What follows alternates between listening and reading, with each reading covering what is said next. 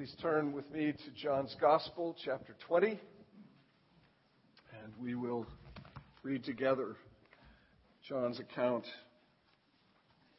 of the resurrection of Jesus. John chapter 20, beginning at verse 1.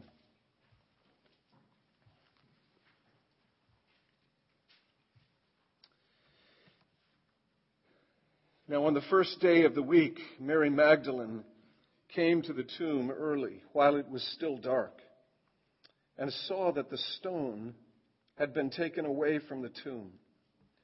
So she ran and went to Simon Peter and the other disciple, the one whom Jesus loved, and said to them, "They have taken the Lord out of the tomb, and we do not know where they have laid him." So Peter went out with the other disciple, and they were going toward the tomb. Both of them were running together, but the other disciple outran Peter and reached the tomb first. And stooping to look in, he saw the linen cloths lying there, but he did not go in. Then Simon Peter came, following him, and went into the tomb. He saw the linen cloths lying there, and the face cloth, which had been on Jesus' head, not lying with the linen cloths, but folded up in a place by itself. Then the other disciple, who had reached the tomb first, also went in, and he saw and believed. For as yet they did not understand the scripture that he must rise from the dead. Then the disciples went back to their homes. But Mary stood weeping outside the tomb. And as she wept, she stooped to look into the tomb. And she saw two angels in white sitting where the body of Jesus had lain, one at the head and one at the feet. They said to her, "Woman, why are you weeping?" She said to them, "They have taken away my Lord, and I do not know where they have laid him." Having said this, she turned around and saw Jesus standing, but she did not know that it was Jesus. Jesus said to her, "Woman, why are you weeping? Whom are you seeking?" Supposing him to be the gardener, she said to him, "Sir, if you have carried him away, tell me where you have laid him, and I will take him away." Jesus said to her, "Mary." She turned and said to him in Aramaic, "Rabboni," which means teacher. Jesus said to her, "Do not cling to me, for I have not yet ascended to the Father, but go to my brothers and say to them, I am ascending to my Father and your Father, to my God and your God." Mary Magdalene went and announced to the disciples, "I have seen the Lord," and that he had said these things to her. This is the gospel of the Lord Jesus Christ. Thanks be to God. Let's pray. Father, now, by your Spirit, having given us the gospel of your Son, would you grant us your Spirit yet again? You know each of us in this room. You know what we come with. You know what we need. Would you, from the riches, the vast and limitless riches of your grace, give to each of us what we need? In Jesus' name, amen. Please be seated.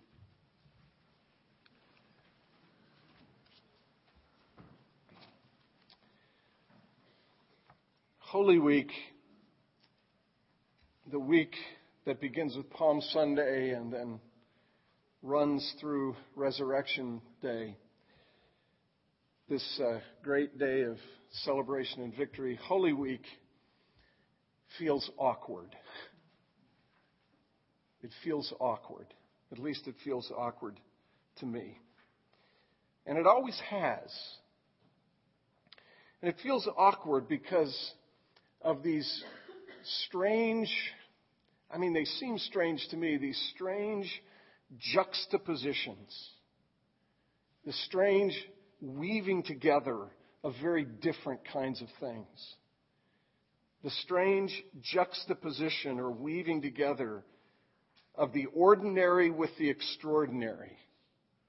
the common and the sublime, the normal and the utterly abnormal. I think it was Thursday evening during the Monday, Thursday service of communion and then Tenebrae. At one point, a young child, I think it was a young child, maybe it was an adult, I don't know, but I think someone started crying, at least protesting. And it was during one of those periods of silence or near silence during that service. It may have been a distraction to people. I can guarantee you, if it was a young child, it was a distraction to the parents. I mean, the last thing that you want in a worship service that's supposed to be sober and reflective and contemplative and respectful is for a child to cry or rebel, make noise, resist. But as I listened to that, I actually liked it. And I liked it because it had a humanizing effect in the midst of that service. In fact, I thought, this thought just kind of passed through my head, this would be nice to be scripted into every Maundy, Thursday communion service, every Good Friday service of remembrance. It'd be good to have this scripted into a Holy Saturday Easter Vigil. Why?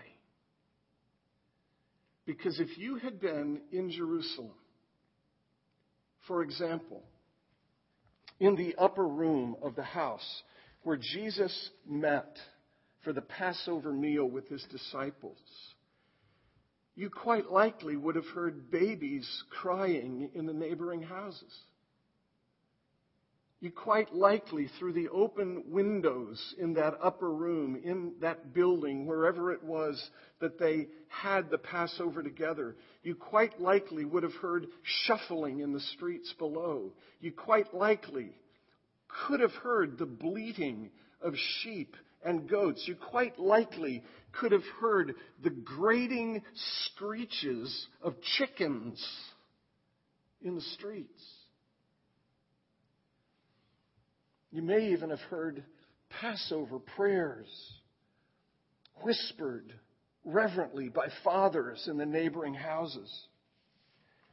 We have these services, Maundy, Thursday, and Good Friday. We have these services removed from the day-to-day noise and activity of life. But life goes on.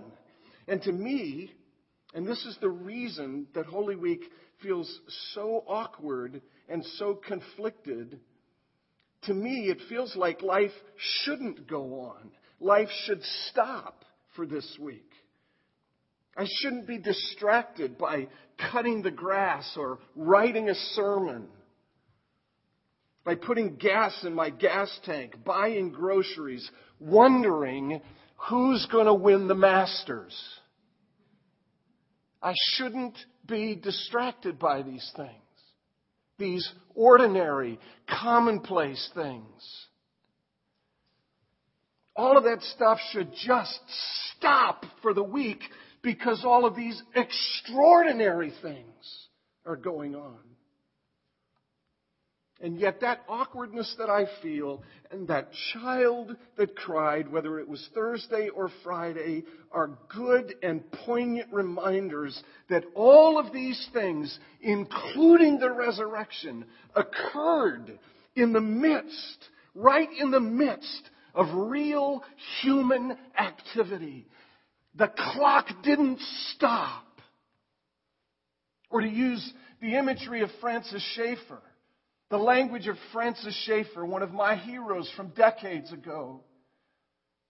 Life is not lower story and upper story, with lower story stuff being the realm of real and true human activity, and upper stuff just being the realm of spiritual contemplation, reflection, and the place where people spin stuff out of their own imagination and believe it because it makes them feel better.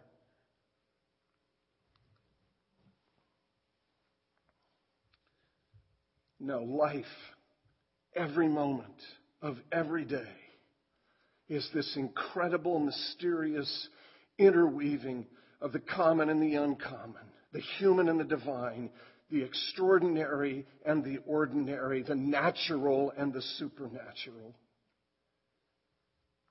It occurred to me the other day that on the first Good Friday, people ate breakfast. It occurred to me the other day that on the first Good Friday, quite likely, a baby was born in Jerusalem.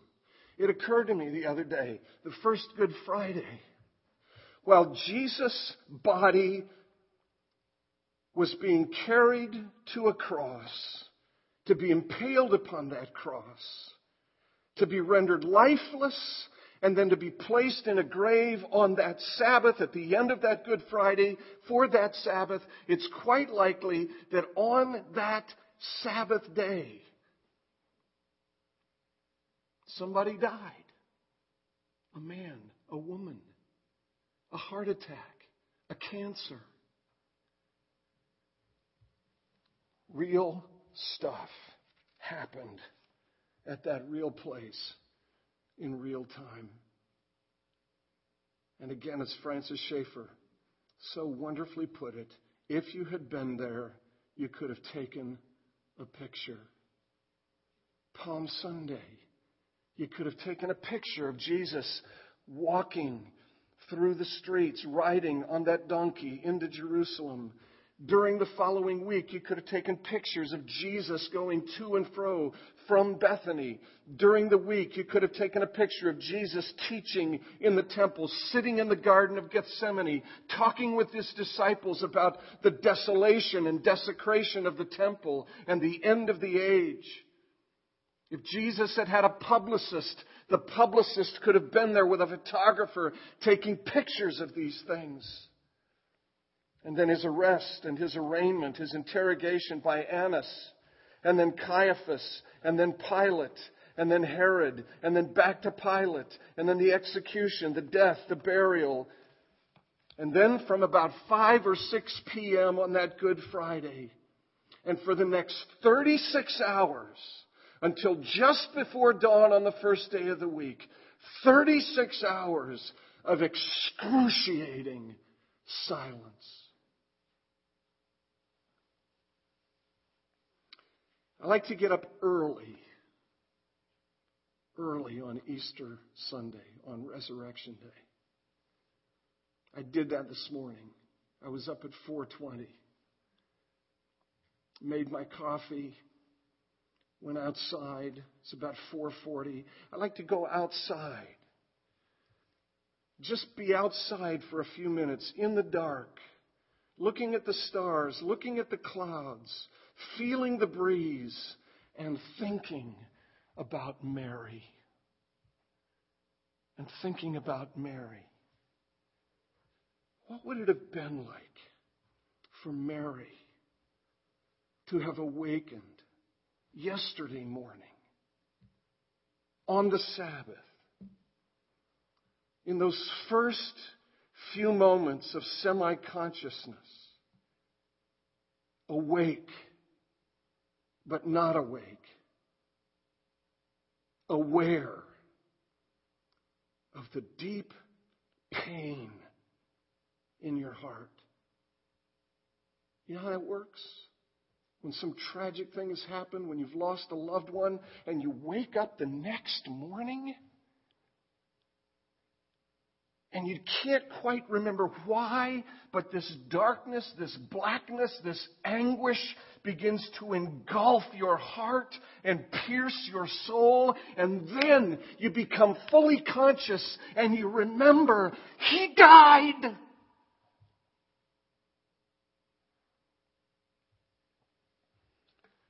And for the rest of that day, Mary had to sit at home and do nothing because it was the Sabbath. All day, in her house, can't go anywhere, can't do anything, has to sit and weep and grieve all day long. No Masters golf tournament to distract you. Even if there was, you couldn't turn on your television set. And then somehow, at the end of that day, in the midst of darkness, grief still piercing her heart, her soul, she awakens. But now she can do something. Now she can do something. Now she can go. She can go and visit the grave. And she can anoint the body, if she can find someone, together with the other women. If they can find someone to roll away this stone, move this stone. That's why I like to be outside early on Easter Day, imagining Mary before dawn, before there is light, before the distractions begin again, making her way to the grave. Folks, these things really happened. These extraordinary things in the midst of the ordinary. Now, for those of you who wonder, and I know pretty much all of you, but if there's somebody here who wonders whether this isn't just so much wishful thinking, wonders whether this isn't the stuff of fairy tale and fiction, wonders whether these early disciples spun these things out of their imagination. Those of you who may have read Dan Brown or who may have seen Tom Hanks' film, you who, along with centuries of skeptics, think this is some kind of hoax, I'm here to plead with you. I'm here to plead with you that you do some research, that you do some reading. And I have a specific book to recommend, though there are many that I could recommend. I'll encourage you to get a copy of Tim Keller's book, Reason for God, and I'll encourage you to read chapter 13, which has to do with the resurrection. And I'll plead with you, not in any way suggesting that your sense of wonder about these things or your doubts about these things are in any way unique. Thomas was a doubter even after the resurrection. When Jesus met with his disciples, the text later in John's Gospel says that even with Jesus there, some doubted. Doubt is an okay thing. It should not be. It must not be. Please don't let it be a thing that gets between you and determining whether or not these things are worthy of your trust. Don't let doubt get in the way. Read Keller's book. Read chapter 13 of the book. The evidence is there. The evidence is all over the place. From the grave clothes that are mentioned in chapter 20, the reason John was stopped in his tracks is because when he first peered into that empty tomb, what he saw was not a bunch of linens that had been ripped off a body and scattered across the floor of that tomb. What he saw, this is the force of the language, what he saw was all of those linens still perfectly wrapped, just as they had been wrapped on Friday, except the body had been released from them, freed from them, and so those linens with 75 plus pounds of spices had simply collapsed in place. And this headcloth that is referred to as being separate from the rest, it's not like it was ripped off and tossed into another corner of this room, of this grave. No, the head covering was fully intact, probably reflecting the outline of the face of Jesus. You see, the body was simply freed, released from its bondage to those grave cloths. That's why John was stopped in his tracks, stunned. Peter, who seems not to be stunned by much of anything, went right into the grave and saw the same thing, and then John came in after him and saw it yet again. The early claims of the Christian church are within a half a generation, 10, 15, at most 20 years of the resurrection of Christ. The early claims are reflected in the New Testament passage we read, the first 8 verses, those 8 verses that describe this list of people who were eyewitnesses to the risen Christ. They saw him. They ate with him. That list of names, including a reference to 500 people who saw him at the same time, many of whom are still alive, though some have fallen asleep. What that is an invitation. It is Paul extending an invitation to skeptics of his day. If you don't believe me, go meet these people. Go interview these people.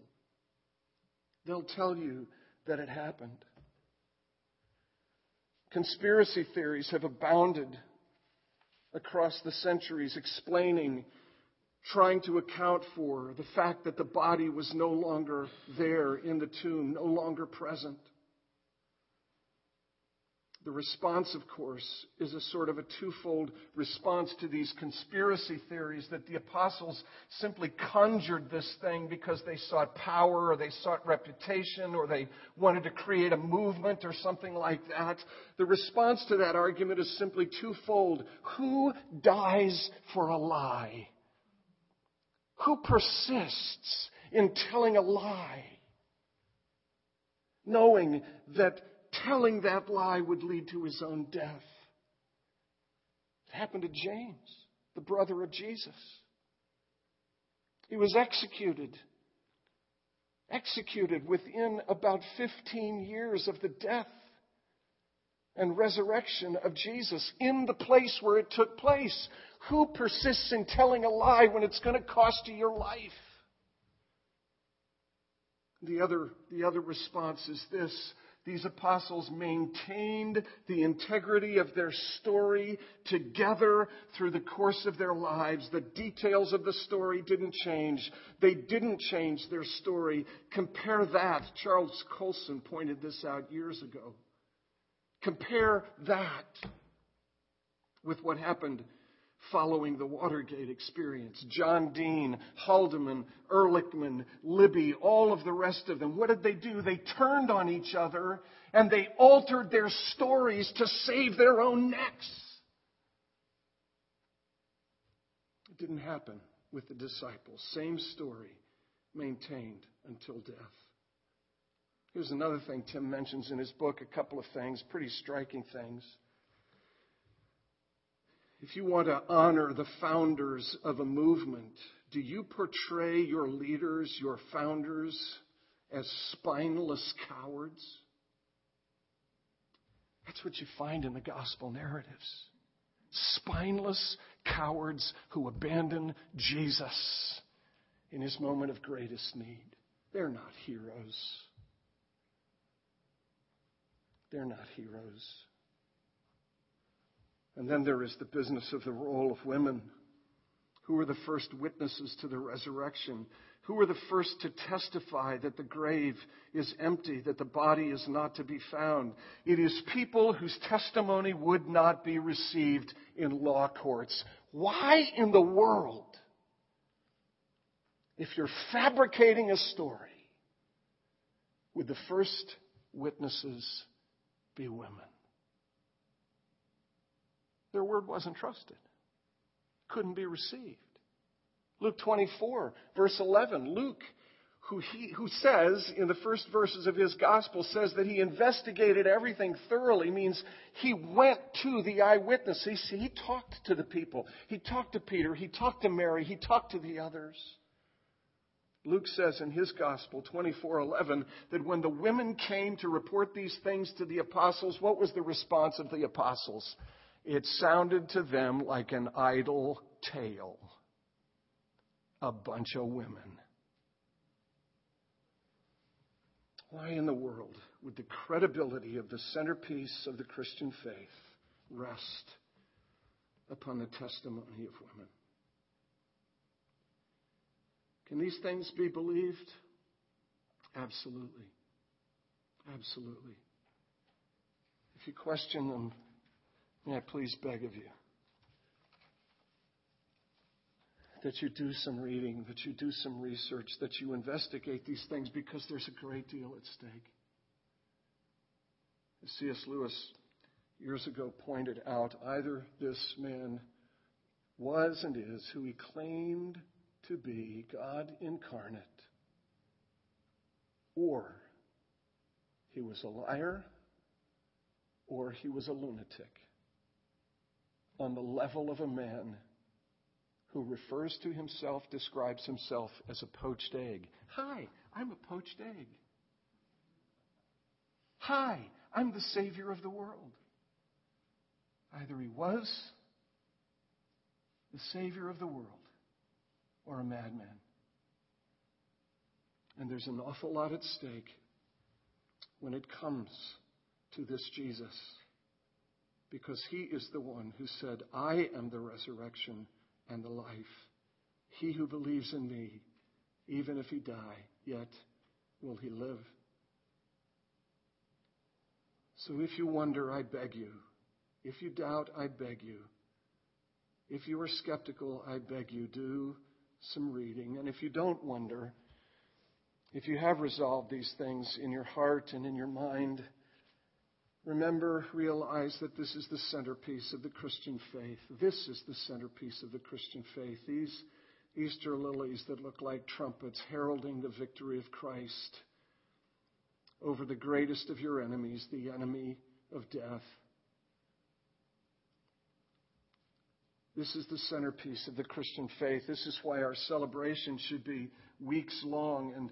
And frankly, it's why I want to take the next weeks, instead of going back to Romans, to look at some of the post-resurrection experiences. We need narratives. We need to camp on this for a while. We shouldn't let this sort of slip behind us so quickly. These are weeks for celebration. These are weeks to be reminded that Christ is alive. These are weeks in which to be reminded that because Christ is alive and because we are united to Him, even though we die, yet will we live. I have a friend, he's planning a church out in California.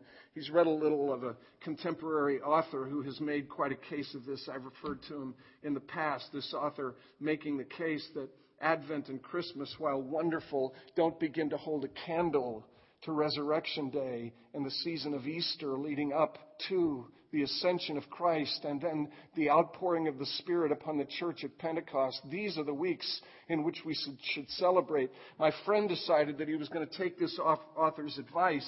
He's run into a little trouble with this, and it makes me sad that he has. He called me over the weekend because what he proposed to do with his congregation is greet everybody as they arrive for worship with a glass of champagne.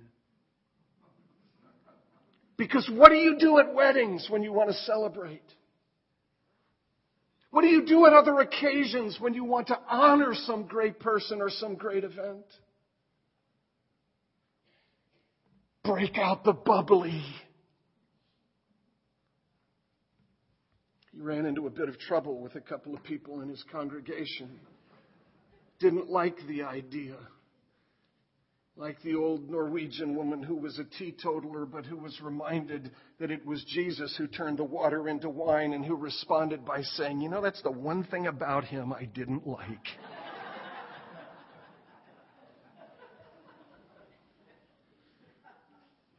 These are weeks for celebrating, friends. All of God's activities, all of God's works are done in time, in moments in history, and those moments in history should be celebrated, and we should exult in them and glory in them. That's what we'll try to do over these next few weeks, is glory in this first day of the week. You ever think about biblical numerology? You know the sabbatical pattern. You know that in creation God worked, quote unquote, for 6 days, and then on the seventh day He, quote unquote, rested, establishing a pattern for the life of the world. The seventh day being the day of completion, the day of fullness. What is the day upon which Jesus was raised from the dead? It wasn't the seventh. It wasn't the Sabbath.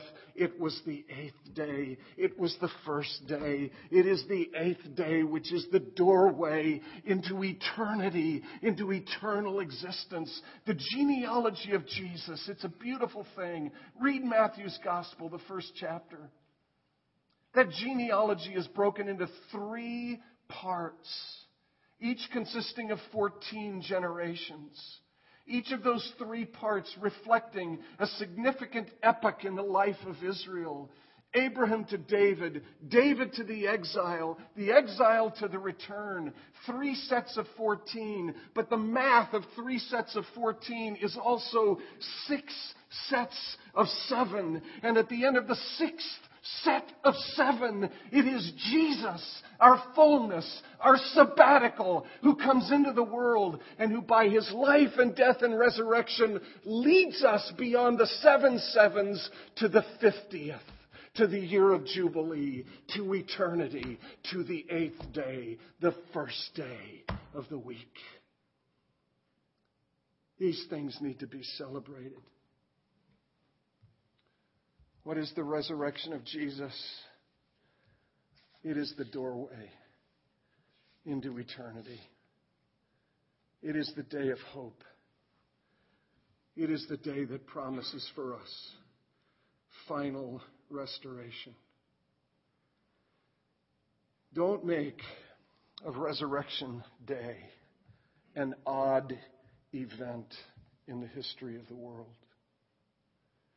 It is the foundation of the church. It is the centerpiece of the Christian faith. It is the foundation of your hope. Some of you know this poem. You've heard it. Sometimes you hate to use the familiar because it sounds so predictable, or because it's familiar, people pay no attention to it, but I have to read this poem by John Updike, of all people. 7 stanzas at Easter.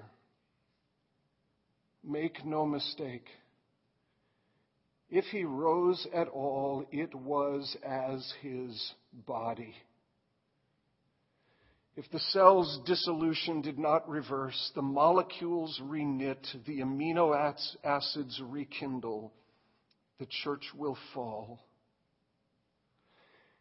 It was not as the flowers, each soft spring recurrent.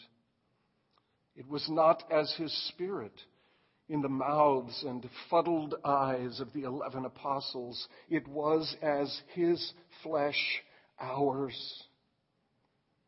The same hinged thumbs and toes, the same valved heart that pierced, died, withered, paused, and then regathered out of enduring might new strength to enclose.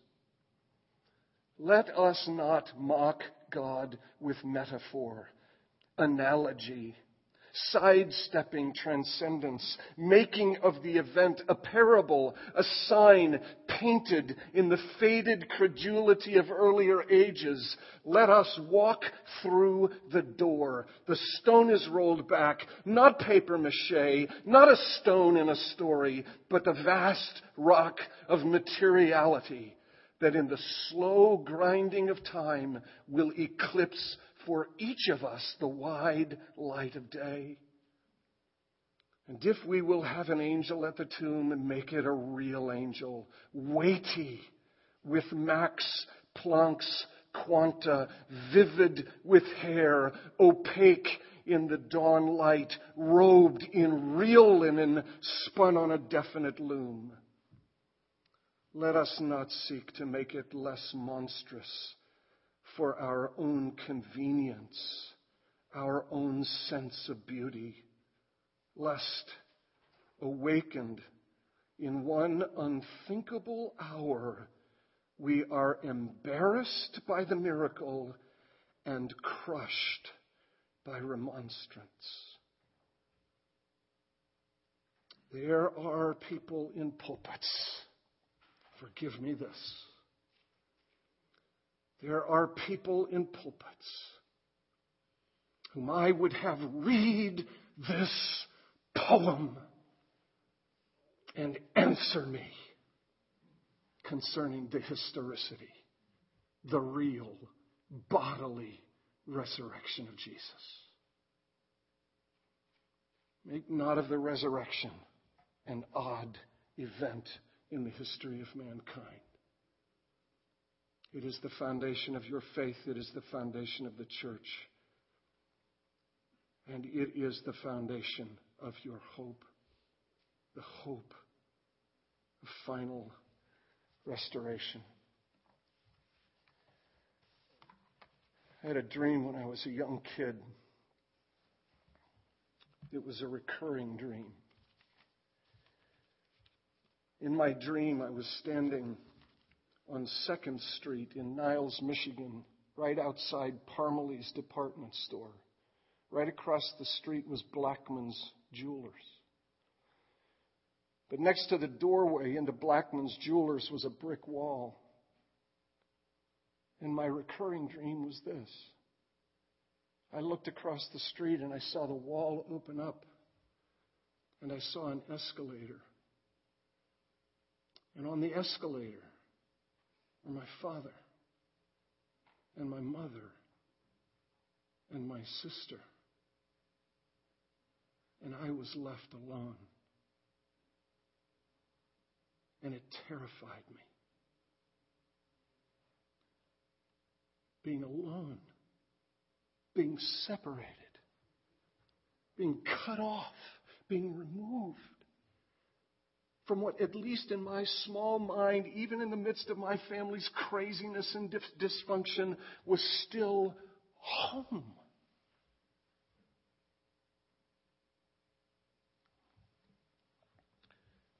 There's a great scene at the end of The Lord of the Rings.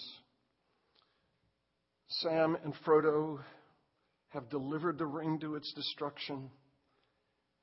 They're lying on these pieces of rock, and it seems that the whole world is going to be consumed in flames. But then Sam wakes up, and he realizes that Gandalf is in the room.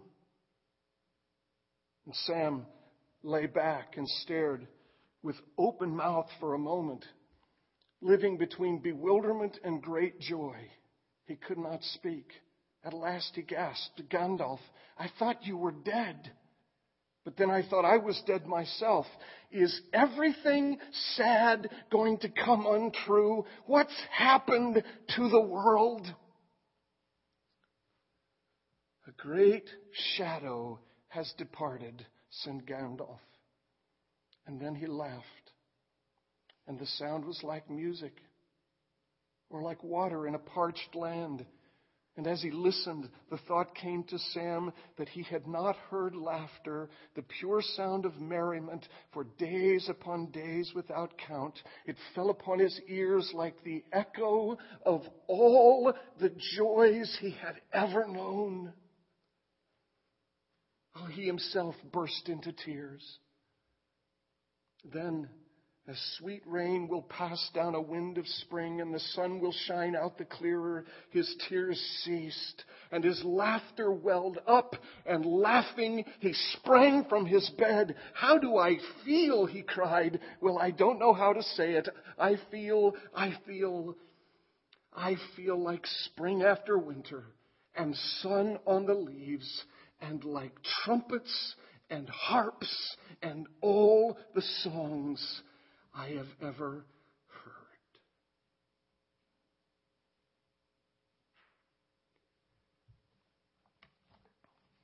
Because of the resurrection, this is your hope. The former things have passed away.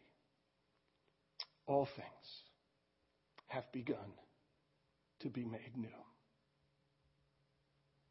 Let's pray.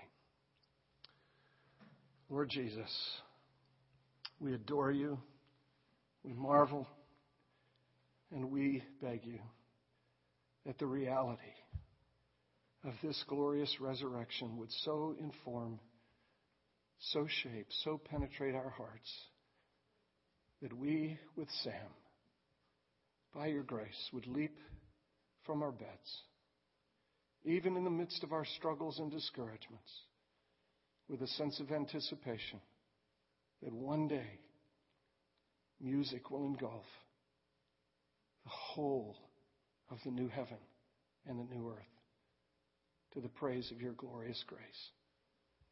Lord Jesus, in your name do we pray. Amen. Let us stand and sing.